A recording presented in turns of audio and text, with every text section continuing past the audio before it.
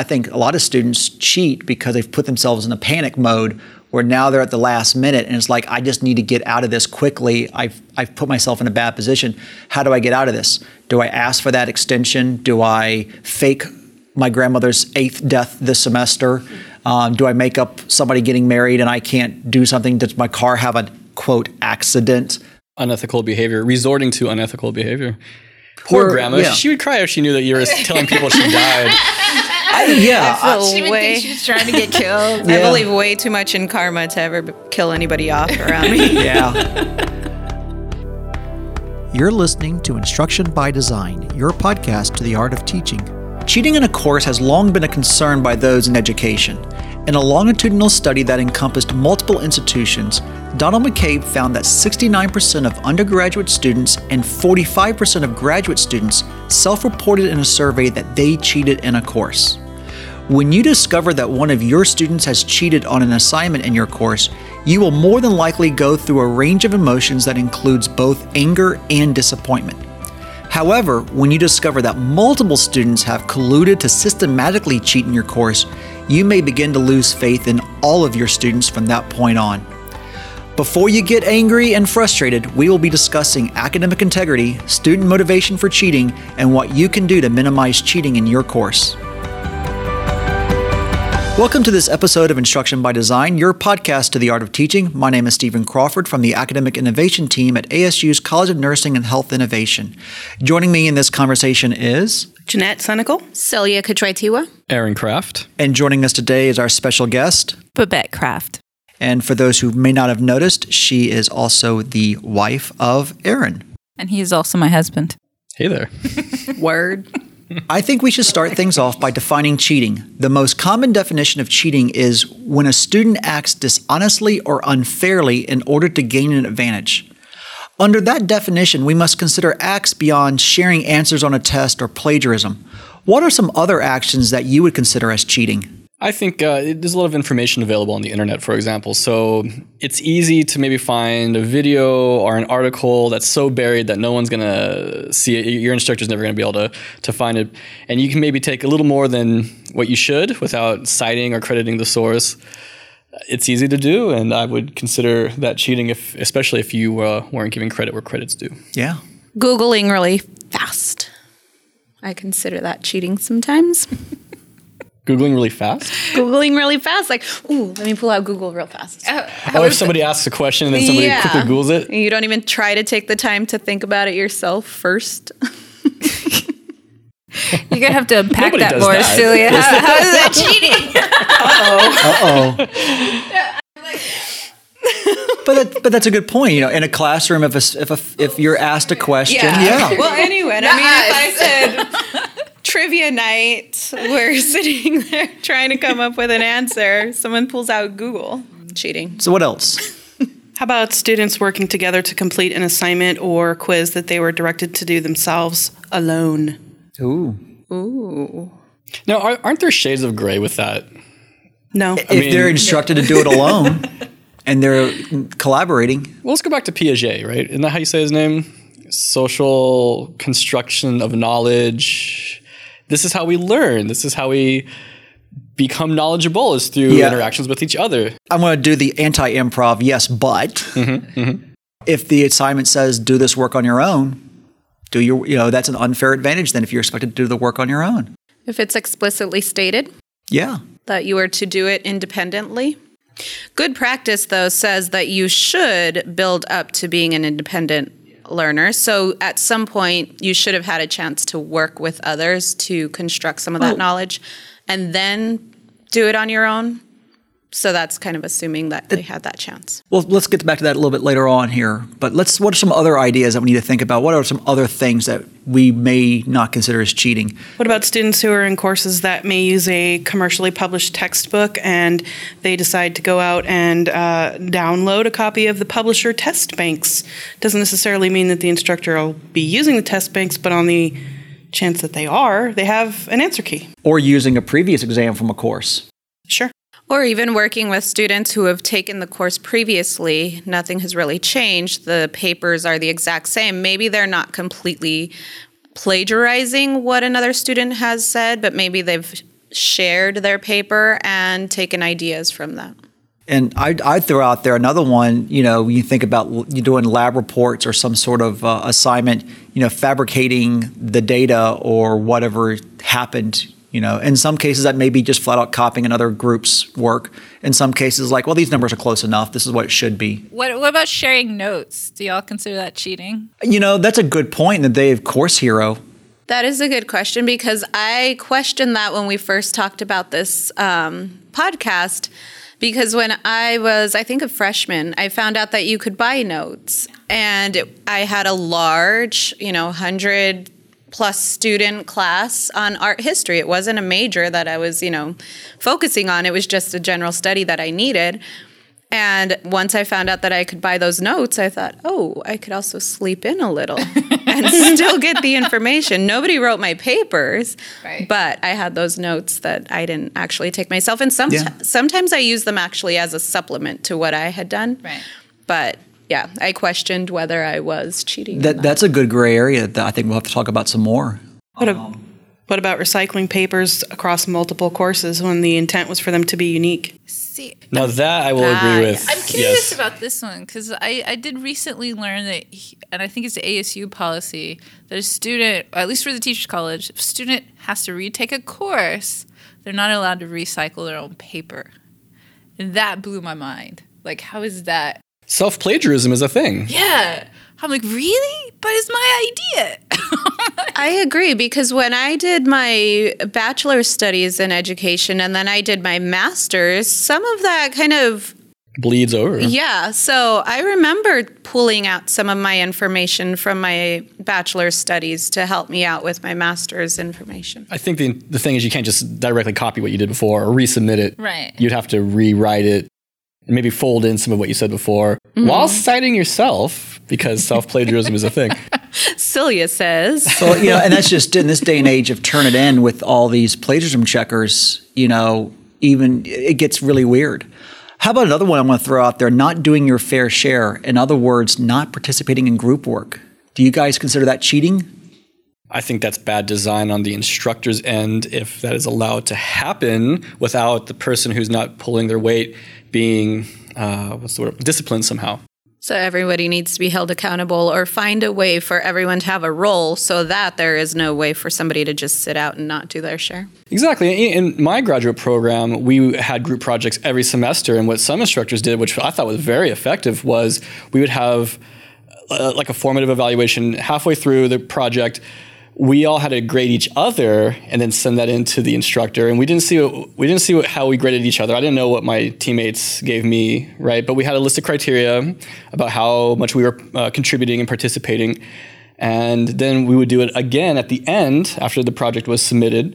And I think between those two evaluations plus whatever messages the instructor might have gotten from an angry group member in between, they were able to figure out, okay, so-and-so was contributing, so-and-so wasn't contributing. Yeah, because sometimes it's subjective.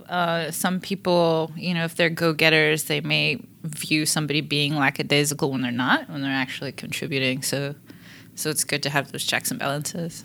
But when I think about students not participating, it's one of the reasons why students hate group work. And it's one of the reasons why we advocate not to do group work, but to actually do teamwork, where there's defined roles. But, when you think about the student who they coast, they do just the bare minimum, and the group carries them along, that's something I would consider, in fact, a number of institutions will spell that out as cheating, though I think a lot of faculty don't think about it as that way. Because again, if you go back to getting an unfair advantage, that's a good way to do it, is just not do your fair share. There needs to be some sort of system of checks and balances in place so that gets reported as accurately as possible. I want to throw out another one that I think happens far more often than we realize, and that is the student asking for an extension on an assignment. Oh, is that cheating? I can, if you're asking for extra time that other students don't get, that's an unfair advantage. Whereas the class had maybe 2 weeks to do an assignment and you managed to get yourself 2.5 weeks. Now, from what I've seen, instructors will often dock the student's grade, like a full letter grade, for example, if it's turned in late. But like, okay, go ahead, you got another couple days, but you're now starting at a B instead of an A. Yeah, I've seen that. Yeah. But that questions the value of the grade, though. Does it? I feel like it does, because is it actually B work or A work? But you're just starting at a 90 instead of starting at 100. Well, you're already starting at an advantage. You know, you got an additional couple days, so then they'll say, okay, well, it's late. You get time to think. You get extra time to think. You get extra time to write, so you lose 10 points or something like that. And I'll tell you one that I don't think we see very often anymore because it's harder to do, but sabotage, flat out sabotage. This was a lot more common, especially with law schools, where if you had a single resource in the library that you had to cite from, you would hide that resource so no one else could find it, so you would have an unfair advantage. And I've seen that in other lab situations where certain materials were limited, and so you only had access to it and others did not. So this is where Google's a good thing. That's just evil. It does remind me, though, when I was working at UNM, the University of New Mexico, at least once a year, students we assume it was students, would pull the fire alarm during finals week in one of the buildings. It happened at least once per semester. Yeah. You know, and then effectively get them out of the test, get everybody out of the test, and they had a couple extra days because they had to reschedule. That is sabotage. I will tell you another one, and this is in a very different era than we live in today, but I've dealt with bomb threats from students who were looking to get a delay in a project assignment or an exam. The fire alarm metaphor, except they would do it remotely, effectively, by calling it a bomb threat, and the building gets evacuated. I've seen that and been involved in that before. Describe your involvement. Simple. My student lab consultant took the call and was like, what do I do with this? And we sent it up to the campus police. And again, this is a different era. And their response was, oh yeah, we get these all the time.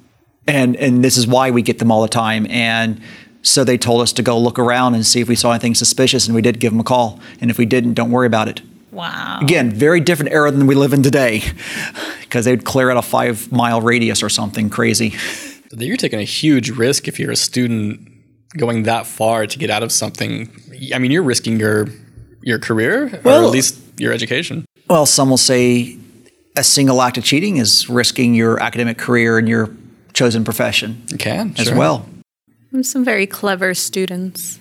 I saw an article last week where a student had installed a keylogger on a faculty member's laptop and managed to steal their password and got caught a year later changing grades. And the reason why they got caught a year later was they went from being on probation to dean's list in one semester. And when they did some checking, they discovered that there was a mismatch between what the professor had put in their grade book versus what was logged online, because they'd gone in and changed it after the fact. Now, fortunately, that level of hacking is extremely rare, and it makes great news when it happens, because it usually gets reported about every 2 or 3 years at most by one person. But yeah, any sort of, falsifying records, Ferris Bueller did it. We love him.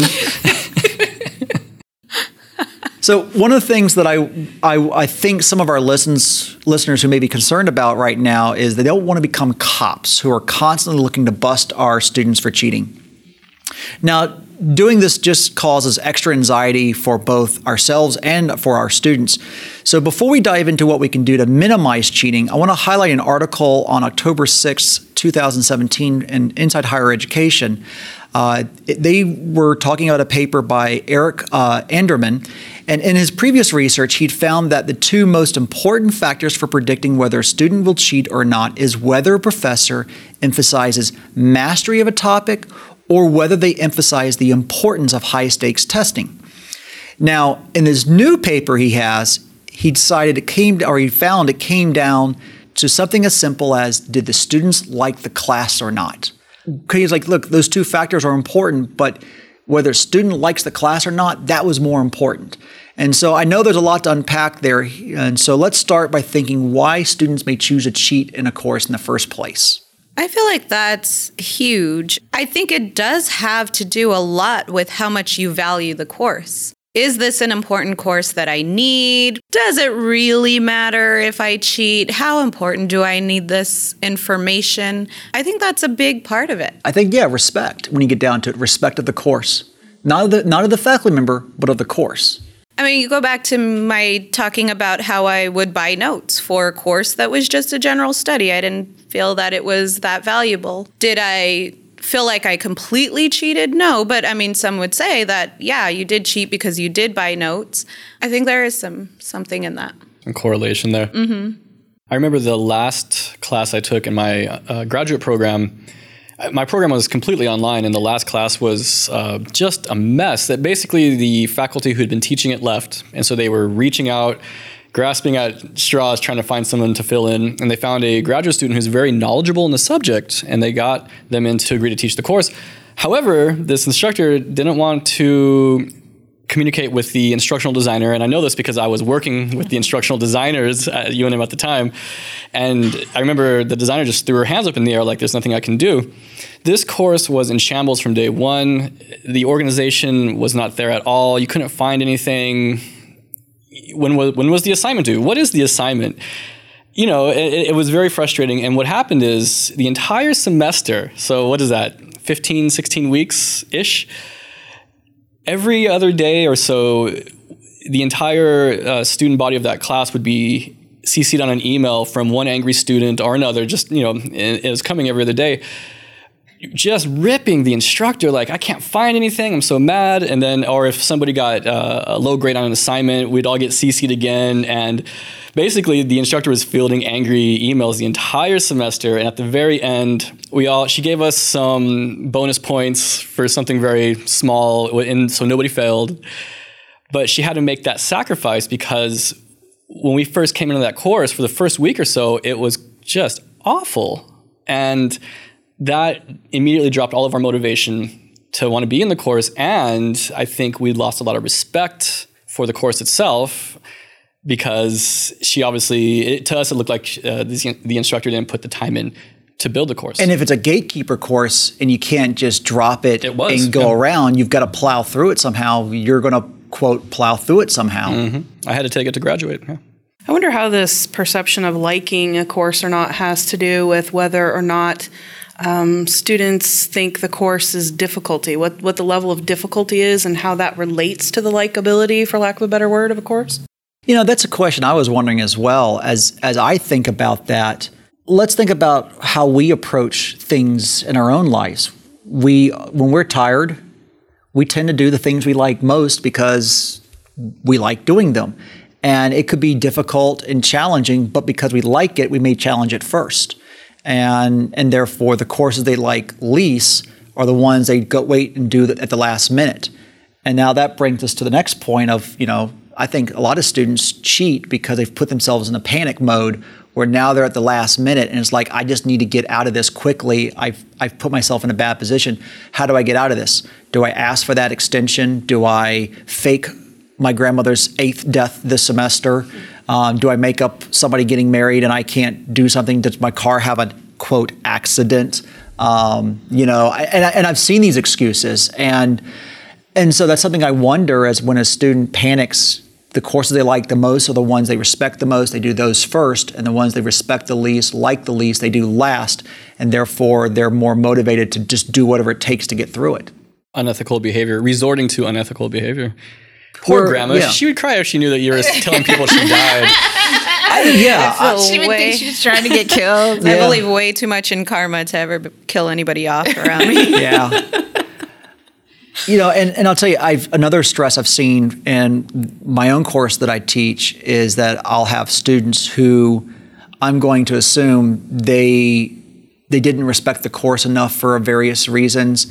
They put themselves in a position where they were behind, and they get mad at me, and they're like, I need this course to graduate. Yeah. As you said, this is the last class I need to graduate. Or more importantly, in some cases, is if I don't get a passing grade in this course, I will lose my financial aid. And then I had the student tell me, and if I lose my financial aid, I'm kicked out of school. If I'm kicked out of school, I'm kicked out of my house by my parents. And so they load all this emotion onto the faculty member to force them to do something to give them essentially an unfair advantage that the other students didn't have. They're creating a sense of entitlement, which is an article that I read recently. So can you explain that, Celia? How they feel entitled because they put themselves in a difficult situation, or because they're seeing their situation as being on top of others. And so it gives them a sense of entitlement, like, because I'm going through this, you should be adjusting things for me. Yeah, that's interesting, because it sounds like in what you're describing, Stephen, right? Like, clearly in this scenario, it's their fault, because how did they get to the point where they were going to get kicked out based on a single grade? How did they get to the point where their parents were going to throw them out based on a single grade? And then you don't just arrive at that point. You're just not suddenly You've there. probably been on probation for a couple of semesters, and you're riding that line, and now you're at the finish line of problems. That point, and then so from their perspective, they're like, no, I'm the victim here. But then the article's saying, no, you're actually behaving entitled and putting yourself above other people who did their job to get to this point, right? It creates some cognitive dissonance there between, like, the locus of control. The students say, something's happening to me, and the faculty member may be saying, well, you need to be responsible for ... and control your behavior ... or whatever the case may be. And that's a great point. When I think about McCluskey's theorem of power, we talk about that in an economic situation, but it also applies here, because if a student feels powerless, they're going to lash out, and they're going to try to manipulate the situation, and they're going to deal with it the best way they can. And I think a lot of times families put a lot of social pressure on our students. I had a neighbor who, when he was supposed to be getting close to graduating from his institution as an engineering student, his parents finally got around to asking, hey, shouldn't we be hearing about graduation soon? Because he's been feeding him a line for a couple of years. And finally he said, well, no, because I flunked out. He spent his entire high school career being told, oh, you're good at math and science, therefore you're going to be a good engineer. So he was kind of pigeonholed into being something that he didn't want to be. And I had a student worker for me once who, she was in that same situation. She was pigeonholed into a major that she didn't like. And in his case, he ended up going to a different university, and he ended up getting a business degree, and that was the best thing for him ever. He has been so happy since then. Going back to the student worker I had, she ended up going from electrical engineering to art, and she was doing an art degree of some sort, I think graphic arts. And after a semester doing that, realized, you know what? I don't like graphic arts as much as I thought I did. And electrical engineering was kind of cool. And now she's a very happy professional engineer, working, in that field. And she's very happy with that. And I think the biggest thing for her was it was choice. She chose to be that for the first time. And I think some of our students are told you're going to be a good X, and therefore they're told their entire life or a good chunk of their life that you need to go do this. And they don't have any other identity other than that, and it wasn't the one they chose for themselves, or they never had the chance to really believe that that's who they were. So it sounds like a couple of reasons students cheat, several, right? So fear of failure seems to be this big one, and that goes towards yours, Stephen, where they're like, I flunked out and I didn't want to admit to my family because they put so much pressure on me succeeding.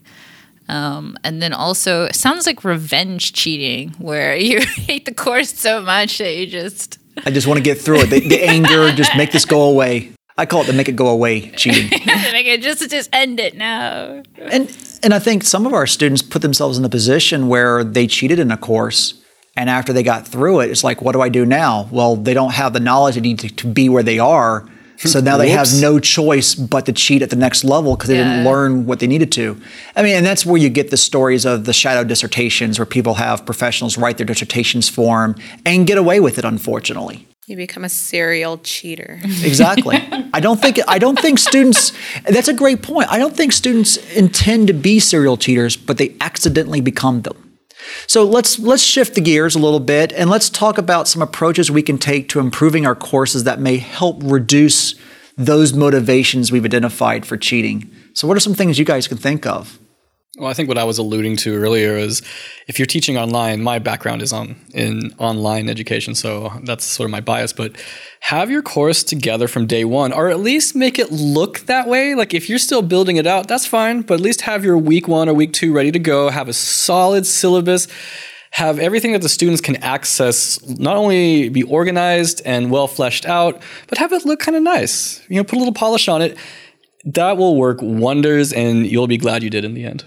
I think reviewing the course after the course is completed and not reusing every single bit of that course down to the T, and finding ways to tweak it so that student A who took it in fall A versus student B who took it in fall B see the exact same thing. There's always room for growth. So there's always a way to tweak something and make it, whether it's better or just, a little different in some way. I think I'd talk about a little bit of a different intervention, perhaps. I don't know what the evidence base is around it, but anecdotally, a lot of faculty talk about how they might be transparent. And it's not just about putting the university's policies and the wrath of whatever may happen if they infringe upon them, but rather to communicate some of this very information. Talk about where are their motivations, where are their pitfalls for cheating, and to have an honest discussion, at the beginning of the semester or whatever the case may be, to front load strategies for them to be successful, to help arm them with resources that are beyond just saying go talk to your advisor if you're struggling or whatever, but really to get at the heart of preventing the need to engage in that behavior at all. I like that you say that, because that made me think about, how many courses make students go through Safe Assign or Turn It In, and how many of those students have had conversations with their faculty about why they're doing that. I feel like sometimes a student could take the idea of, well, I'm just automatically assumed that I'm going to cheat, so I have to turn it into or go through these methods before I can turn in a paper. You're but treated how like about a criminal. having, you're proven guilty before. What's the saying? Yeah. The assumption is you're guilty. Guilty until proven innocent. Yes, there you go. Guilty until proven innocent. That's the trick. But I feel like developing those conversations early on with your students in every course would help alleviate some of the student wanting to cheat or even making those attempts. Yeah, I like both of those. I would piggy off of what Jeanette's saying, what Celia's saying, like sort of measuring the difficulty level. Like if you're getting reviews about it being difficult, is it actually difficult because of the content is complex? Or are you adding things like as an undergrad, I had an instructor who wouldn't even review your paper if it wasn't pristine grammar. It was like a little bit ridiculous. It's like when the content's there, you have, very intelligent students. I took that class and I got an incomplete because I just gave up. And it probably sounds like cheating, but I would have to go have a friend whose grammar was better and review it for me. And then we were talking weeks in advance, so to make it through. So is it actually you're making it harder on the students because you have these standards, or is the content the most important thing? I don't have a problem with the standards, but explain to me why. And I think this kind of starts encompassing a little bit of what everybody was saying. For me, that course design, tell me why I'm reading this chapter and tell me what I should think about while I'm reading it, because that would prime me for the next assignment. That way, when I'm reading it, I know what I'm getting ready for. Tell me why I'm doing this. Have your content, have your assignments actually align with your course learning objectives. I think alignment is a very important thing.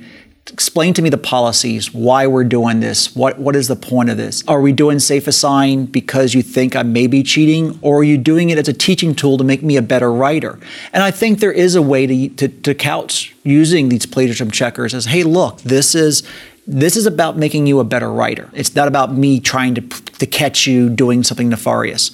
The number of assignments we have in courses, let's be efficient in them. One of my biggest complaints of online learning is that when I see something cool, I can add it to my course. And when I see something cool, I can add it to my course. And when I see something cool, I can add it to my course. Meanwhile, nothing has dropped out of my course, and so the workload has just increased. Whereas in a face-to-face course, anything I add, I run out of time sooner or later in that class session, and I have to make a decision, either catch up on your own or I'll help do this in the next session. But something gets cut sooner or later because you're out of physical time. So that's something that I think keeping things aligned.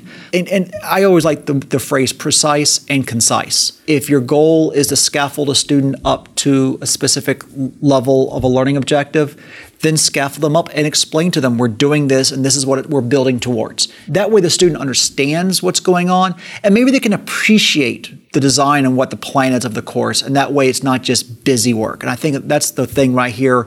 Oh, it's just busy work, so who cares? And we've seen on these self-knowledge check quizzes where students won't even bother taking them. They'll just blast through a bunch of answers, find the right answers, and then put them in on the second time. And it's like, then what was the point? It was a self-check. It was supposed to be no big deal. Yeah, from a design perspective also, I would say that acknowledging that not every curriculum, every course is suitable, but when you can integrate project-based learning or non-test-based assessments, that can be helpful. It's not bulletproof, but I think about it in terms of being able to observe and assess the students' processes as well as their products. Well, and then your comment on problem-based learning goes back to that first bit of the findings was, his original premise was that mastery was more important than test taking.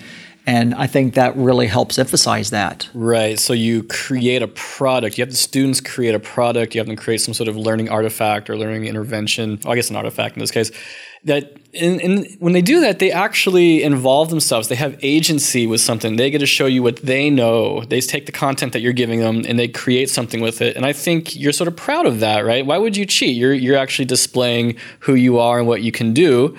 Going back to how we're sort of an individual-centered culture here in the West, these are things that really appeal to us. So you're giving the student agency, and all of a sudden they don't want to cheat. They actually want to make the best darn product they can and impress you with it. Yeah, and you think about what we have to deal with here in the College of Nursing and Health Innovation. A lot of our undergraduate students, they were high-achieving students to get into this program. I mean, their GPAs were well close to 4.0, if not at 4.0. And that's on a 4-point scale, of course. And so those students aren't used to getting anything less than an A or maybe the occasional B. And then they come into here and now they're being challenged at a higher level than they may have ever been before. And now they're trying to fight to keep their status. And then we have a bunch of exams because we culminate into an NCLEX exam that will decide if you are a nurse or not, if you can practice or not. So we have a very difficult challenge on that. But yet at the same time, we have the clinical practice. Well, and NCLEX is basically a multiple choice exam, right? In a highly secure test environment and where everyone feels like they're a prisoner in a little box taking an exam with cameras staring at them. A little kind of oxymoron here and what we're talking about and how things end. Well, it begs, you can't say beg the question, but you want to ask the question, is the student actually demonstrating competency or mastery by filling in A, B, C, or D, right? But that's a bigger discussion. I get that. Yeah, much bigger. Yeah. I think that's where our program is unique because they do have to show that practicality and be able to show that knowledge and experience. And they do with some of their courses, but then they also have the courses where everything is exam based. We got some courses that are pure balance. Lab, pure working with patients and demonstrating the skills, whereas the others are paper based. You can't cheat if you're actually demonstrating psychomotor I would never skills. say can't, but I would say it's extremely difficult. You're right. But it's a lot harder if someone's watching you and you're physically having to go through the motions of drawing blood from a patient, for example, then simply you could just guess A, B, C, or D and you have a 25% chance of getting it right. I bet you I could coach you off camera in the simulation lab trying to guide you where to put things. I need that orange. Yeah, the orange. It's just, I saw somebody do this. I saw it once. I gave plasma once. I know I did. I do blood draws all the time. I think I know all the motions of where to stick and... So are there any other design ideas you guys have that maybe faculty could implement to help make their courses, I don't want to say cheat proof, but more make it so that students don't want to cheat, to kind of help motivate them to do the right thing? Yeah, if you're using like a computer-based test environment, multiple choice type test, make sure that your questions are locked down. Be very careful about your post-exam review sessions. So, for example, you keep the test open so the students can view their results and feedback after the exam is complete. That's fine, except if students decide to leave the class and not join the review session, for example, those students can walk out of the classroom, access the questions, take a quick screen cap, and sell them. I mean, that's a worst case scenario, and hopefully they're not doing that, but that is a possibility, and these are high stakes tests, so you really got to be careful. So talk to your instructional designer and ask them how you can secure your test questions. And I would add, explain that we're doing computer-based testing, not because we don't trust you, but because we're trying to prepare you for what you're going to do for the NCLEX to get you used to that environment. Going for the effective domain there. There we go. Purpose. We care. So in an October 21st, 2017 Chronicle of Higher Education article called "They Once Cheated in Class, Now They Teach," educators described an embarrassing point in their academic career and described the situation that led them to commit an act of cheating. They told stories of pressures to graduate, helping friends in order to increase their social status, and as a way to cope with a school life work imbalance. So in the spirit of this article, I would like to shift our discussion, and I want us to think back to our time as a K-12 or undergraduate student and describe a time where we cheated on an assignment. So who would like to start off a round of true confessions and share a time where you may have cheated in a course? I cheated there. I knew it. So much better. 3rd grade, spelling test, octopus.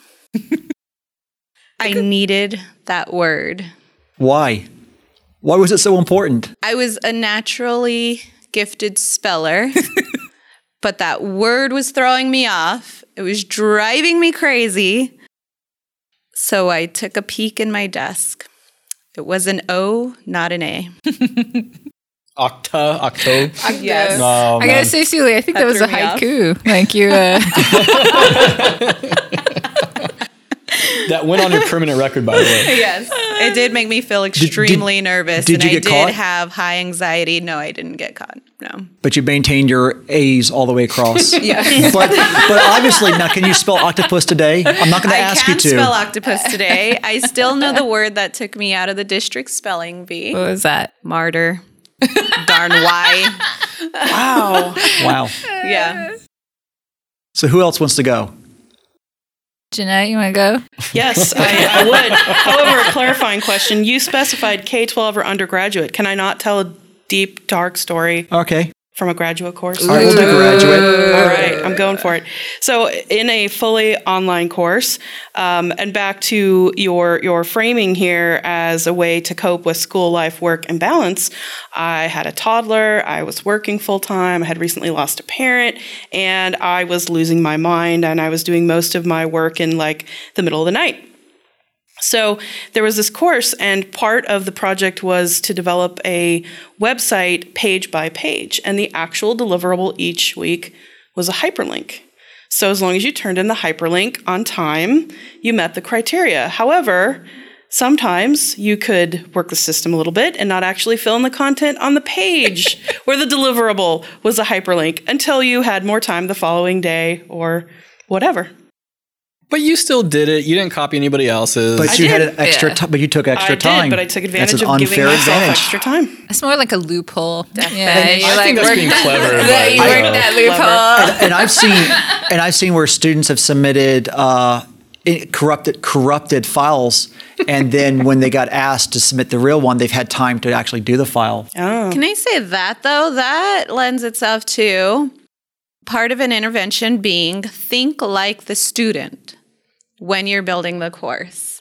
What is the student seeing? What is the student thinking? And what do you think they might find? Or how might they find a loophole into cheating? Or And just build a good design to account for it. Yes. Yep. All right. Who's next? Everyone's looking at me, so Yeah, I guess I'm next. Oh, we Have I know heard this you've story? done this, I'm like, Erin. is this a secret? All right, so I'm not even sure if this is cheating, right? But I'll let y'all decide. How's that? Based Okay. off of this whole podcast, I think anything we've said we don't think is cheating has been cheating so far. Don't interrupt me. Yes. So I went to the Arts Magnet High School in Dallas. I studied jazz performance, and there was when I was I started as a sophomore. This guy was a senior. His name was Sean Martin. Amazing keyboardist. He actually has some albums out now. Brilliant stuff. SHAUN Martin. If anybody wants to go check him out, I highly recommend his work. So anyways, I eventually graduated and went to the University of North Texas, which is a very popular school for music, particularly jazz. And it was conveniently located about, half hour up the road from my high school. So, hey, why not, right? So I went up there for a few semesters studying jazz, and one of the classes we had to take was listening. So you had to be able to identify like musical intervals. So the instructor would play on a piano a chord or two different notes, and you'd have to identify what the interval was. Music majors will know what I'm talking about. And so I studied bass guitar. If you understand bass at all, it's mostly one note at a time. So my listening skills for chords and intervals wasn't as strong as I would hope, right? So anyways, to bring this around, I'm sitting taking the test, and I realized, because it was stadium seating, Sean Martin is sitting like 3 chairs down from me. He decided to go back to school to get his degree, and he was in this class, which was so beneath him, and it was so challenging for me, right? So the instructor plays a note, or an interval, and Sean just starts saying it out loud. Like, he's like, "Oh, that's a major 7." And I was like, well, if he's going to just say it out loud, I guess I'll just go ahead.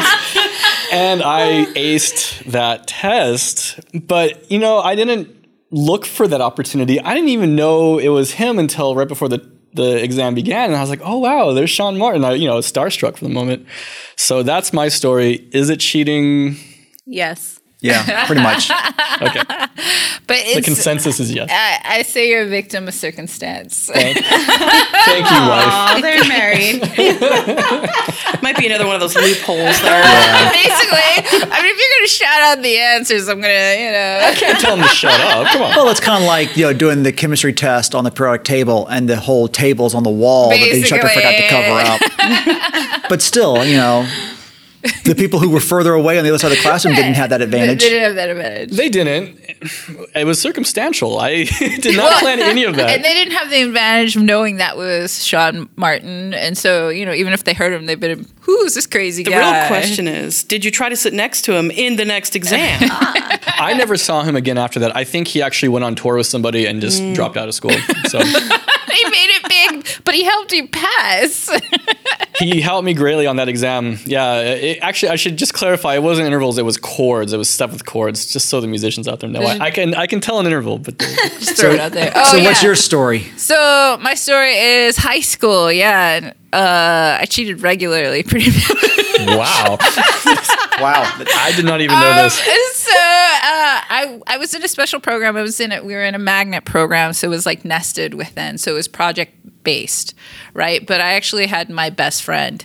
And so we would trade because she was great at math and I was great at writing. So then she would do my assignments and I would just review them enough to be able to pass the test. Like I could pass the test, but I just didn't want to do the work. I hate math. So, and then I would write her papers. And that's how we graduated high school. Wow. Fantastic. But I will clarify that by the time I got to college and had to pay for my school, I didn't cheat. I can verify she writes her own papers. I do write my own papers now. But yeah, that was regular. Yeah. So in my case, I was a computer science major as an undergrad, and one of the things that you do in computer science is you write a lot of programs. And so a lot of times, in fact, we were talking about, the self-plagiarism earlier and how that's not allowed in many programs. In computer science, the idea is once you write a block of code, you never write it again. So if you have an assignment in one class where you're writing a print routine and you need a print routine in another class, just go get the piece of code you wrote last time and just copy it into the program and keep going from there. So with that in mind, the thing about code, the way people cheat a lot of times in a computer science type course is they just copy someone else's code straight up and don't change anything. And you get caught by looking at the variable names or the comments, and that's what gets you in trouble. So I don't know if I would consider this cheating or not, but frankly, for the part of this conversation, I will. Often I would show my code to somebody else who is struggling, and they would look at my code and they would probably copy parts of it, where they copied it letter by letter. I don't know. And I would look at somebody else's code if I got stuck and go like, how did you solve this problem? And I would potentially copy a couple of lines of code to get around it as well. And it's one of those things you think about as sharing. you didn't wholesale copy everything, but you got to a stuck point and you're like, I got to pass this class to graduate, and I've been working through this and I'm tired and I'm over it. And so maybe, in the hours before it's due, it's like, okay, how the heck did you solve this problem? And you'd help out. Yeah, this is contextual because you can click F12 in a Chrome tab, Google Chrome tab, and inspect Element and see all the code on a page. Yeah, that's how I've solved a lot of my. We didn't have that back then, and we're talking like actual computer code, not HTML. We're talking actual. We're writing an operating system type code. Or we're writing our own database. Was that prohibited within the terms of your coursework? That's a good question. And I don't recall. I mean, obviously copying somebody else's program straight up is definitely prohibited, but the question is how much copying is allowed versus how much is not is a good question. Yeah, because you're really, in that sense, you're phrasing, right? You're borrowing these phrases, and then how much is But you're phrasing somebody else's work who's turning in the exact same assignment at the exact same time as you are. So it's a weird spot. It's a weird spot. So as you can see from these confessions, no one is perfect, and we all make mistakes when we are in a panic to maintain our status. I hope you do not think less of us for these flaws. I would like to thank Jeanette, Celia, Aaron, and Babette for joining us. Also, thank you, Ricardo, for ensuring the integrity of this podcast by not cheating and using things like auto-tune. I would also like to challenge you, the listener, to think about the students in your courses and consider how your course design may impact them and their motivation to cheat. To close, I want to quote famed astrophysicist Neil deGrasse Tyson, who tweeted, "When students cheat on exams, it's because our school system values grades more than students value learning." You can reach us on Twitter at IBD_podcast. That is IBD as in instruction by design _podcast. Or you can email us at instructionbydesign@asu.edu. To find previous episodes, please visit our website at links.asu.edu/IBD_podcast. This podcast was produced by Arizona State University's College of Nursing and Health Innovation. Make me sound like Beyonce, Ricardo. You sound like Bae. Auto-tune this.